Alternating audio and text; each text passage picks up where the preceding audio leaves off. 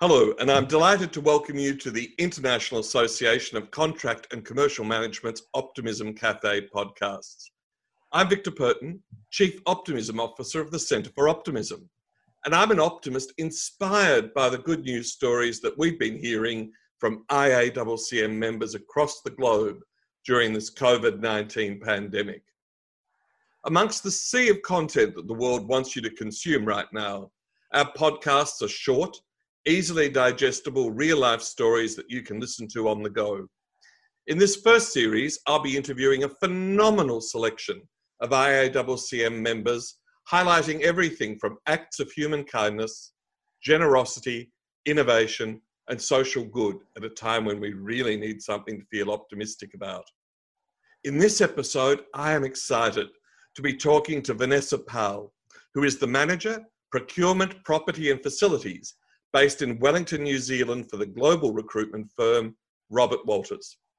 With the COVID-19 global crisis, industries like travel and recruitment have been hugely impacted. With very few people hiring and contractors being terminated, it's been a tough time for the recruitment sector. We've asked Vanessa to share her experience of the crisis, as well as how she and her colleagues are preparing your business and your contractors for recovery. Vanessa has generously agreed to share some of her story with us today. And Vanessa, our opening question to everyone we interview, what makes you optimistic? I'm optimistic because we, as a collective, are doing our best. We have areas of uncertainty, obviously. COVID-19 is pretty scary stuff, and we don't know exactly what the future holds. But from an economic perspective, we've been through the GFC, so we can call on people that have lived through rebuild society, who know how to knuckle down and have done it before. Most importantly, we know that in six-ish months, procurement and commercial will be absolutely slammed as we strive to drive best value and practice from our commercial agreements. That's brilliant. I love what you say there in terms of, other people have been through this, refugees, migrants, people through the GFC. I think that describes it so accurately. So Vanessa, how has COVID-19 impacted on the recruitment sector? Well, I'm New Zealand based. So as a nation, we went with a pretty aggressive approach here to COVID, and we went into lockdown very quickly. Things did slow considerably as confidence dropped in the market. This was felt a lot more in Auckland than Wellington, due to Wellington having a lot of people employed in government. As a business, there were minimal placements in April, but as confidence built, there started to be some movement in May, and now that New Zealand is actually back to level 1, we're seeing an increase in confidence as the market stabilises. It's amazing to us, that Australia and New Zealand, islands, we've been able to control COVID, and I think you've now declared New Zealand to be COVID-free, haven't you? Yeah, nothing at the moment. Long may it go. Look, I understand you had to act to protect the business as well as protect your contractors and your customer relationships as much as possible. How did you go about juggling those relationships? Our primary concern will always be the well-being of our staff, and that includes our independent contractors and our temp staff. So we started with asking questions. Are you able to work, and can you do so safely? We then actioned independent site safety self-assessments within 24 hours and amended our information to ensure that we were collecting real-time data in relation to COVID-19. We have a phenomenal internal team that actually work away in the background, allowing us to do what we need to do. So speaking from a Wellington perspective, specific to our procurement and commercial portfolio, we were lucky enough to be in a position where we didn't have to terminate any of our contractors during the height of the pandemic. This is in part due to the nature of the work that commercial professionals do. Our clients did not want to lose talented professionals during this time and then find themselves on the back foot when we went back to new normal. We fielded a lot of calls from hiring managers who wanted to know what other agencies were doing, and we ensured that we were providing free-flowing information and connections to those that really needed it. But most importantly, we advised our clients that terminating due to COVID-19 should be a last resort. So things like, is the project still running? Are they able to get access to tech to perform their role? And do they have work from home capability? Were really important questions. When something as big as this happens, people react in all different ways, with some hiring managers facing some really difficult decisions. We work to support our customers and our staff by talking through things, offering up different solutions, and providing as much market insight as we could. Asking those really simple questions probably saved both parties a lot of unnecessary disruption. Of course, we are lucky in New Zealand as the economy starts to open up. We're starting to see activity coming back. I love that notion of transparency and positivity. I mean, that sort of leadership that you've been able to deliver, Vanessa, that is fantastic. So look, with New Zealand now declared COVID-free, how are you exiting from the lockdown phase, and what role does the recruitment sector have in this re-expanding New Zealand economy? Well, it's definitely exciting to be at level 1, and New Zealand as a whole has done an amazing job working together. We've started welcoming people back into our offices, which is brilliant. I've started seeing clients face to face, still no hugs, no handshakes, but as I mentioned, we're going back to a new normal, not how things have been in the past. Our research has shown that candidates, 86% of those recently surveyed, expect more flexibility in their work life. It's our job to facilitate and have those conversations with clients. We may see workplaces change moving forward as well. If you have half of your team working from home from now on, what does that mean for your physical footprint? Do we need such big workplaces? We're starting to see candidate movement back in the market. Many employers will have more choice, and we're supporting our candidates to stand out from the crowd. So we do this through video profiling, and we've actually had this tech running during the pandemic, which has been hugely important. In some areas, we'll see an increased skill shortage due to the borders being closed.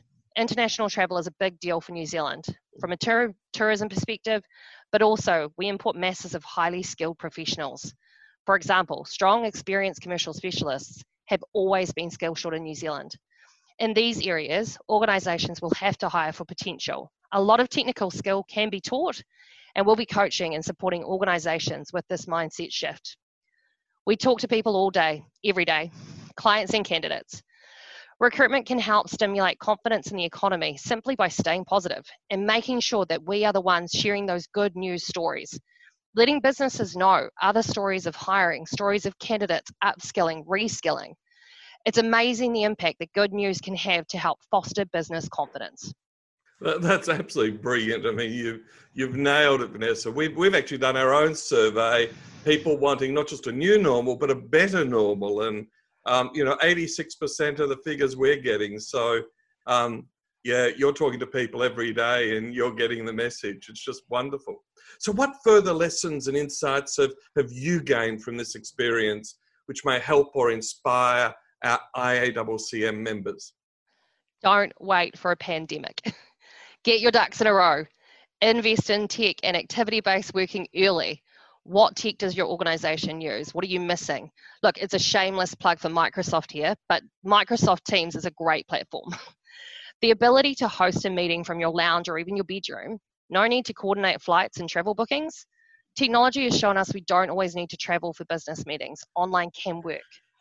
That same survey we did showed that team video calls are the most important part of sustaining working relationships in a remote workforce. Tech isn't just about trying to get the next big shiny toy. It should be considered with relation to how it can sustain and build working relationships. How can it remove tedious admin tasks to free up your employees to be more productive? Look into the security implications of your BCP now, when you have time, and make pragmatic and appropriate changes to your policies to encourage a more agile workforce. And communicate. Build strong, productive relationships so you're in a good place to continue to develop. And as a team, you're resilient when it comes to times of change. I remember my first IACCM meeting maybe 7 years ago now. The practices of effective contract management. And one of the main points was recognizing that both parties have an obligation to make a profit. It's always good to remember when you're in a panic situation that there are two of you in it. I know it seems a bit fluffy, but being kind has been one of the taglines from NZ government, and I think it's not a bad place to start. Well, Vanessa, we're hearing the words, keep talking to people, be positive, be resilient, be optimistic. This is the sort of leadership that the IACCM's fostered. Tim and Sally and the team, in all of their conferences last year, there was this notion of infectiously optimistic leadership. So the last question I've got for you is one that puzzles me. The science shows optimism is the underpinning of innovation, resilience, entrepreneurship, intrapreneurship. And companies like yours know that infectious optimism is a key trait of leadership. So why are so few people interviewed about their optimism in job interviews? Can I blame evaluation methodology? Is that okay? Absolutely. Tell us about it. I feel like at the moment, optimism is seen as a personality trait rather than a tangible, provable feature. That's not to say you can't work on it, but I think too often in interviewing, there's this formulaic approach that doesn't allow for those kind of questions. If you look at an interview process in Lominger theory, for example, utilizing behavioral competency-based questions to dictate future response, the answers need to be markable. It needs to fit into what is effectively a weighted evaluation process. I's dotted, T's crossed, so that if anyone challenges the process, it's watertight. Two-way interviews are key here. Ones where candidates can get to actually show you their personality and demonstrate optimism rather than memorize scripted answers. Innovation very rarely follows the rules. Neither does entrepreneurship. So maybe, optimistically, it's time to shake this up. You are spot on, Vanessa. I'm so inspired. It's been a fantastic opportunity to talk to you, to share your wisdom with the IACCM members globally. So we are so grateful to you, and thank you so much for giving up your time on, an evening in New Zealand, which is so pleasant most of the time. So Thanks, Victor. Thank you for listening to our Optimism Cafe podcast. And please do get in touch with us if you have a good news story that you want to tell. Vanessa, good night and thank you.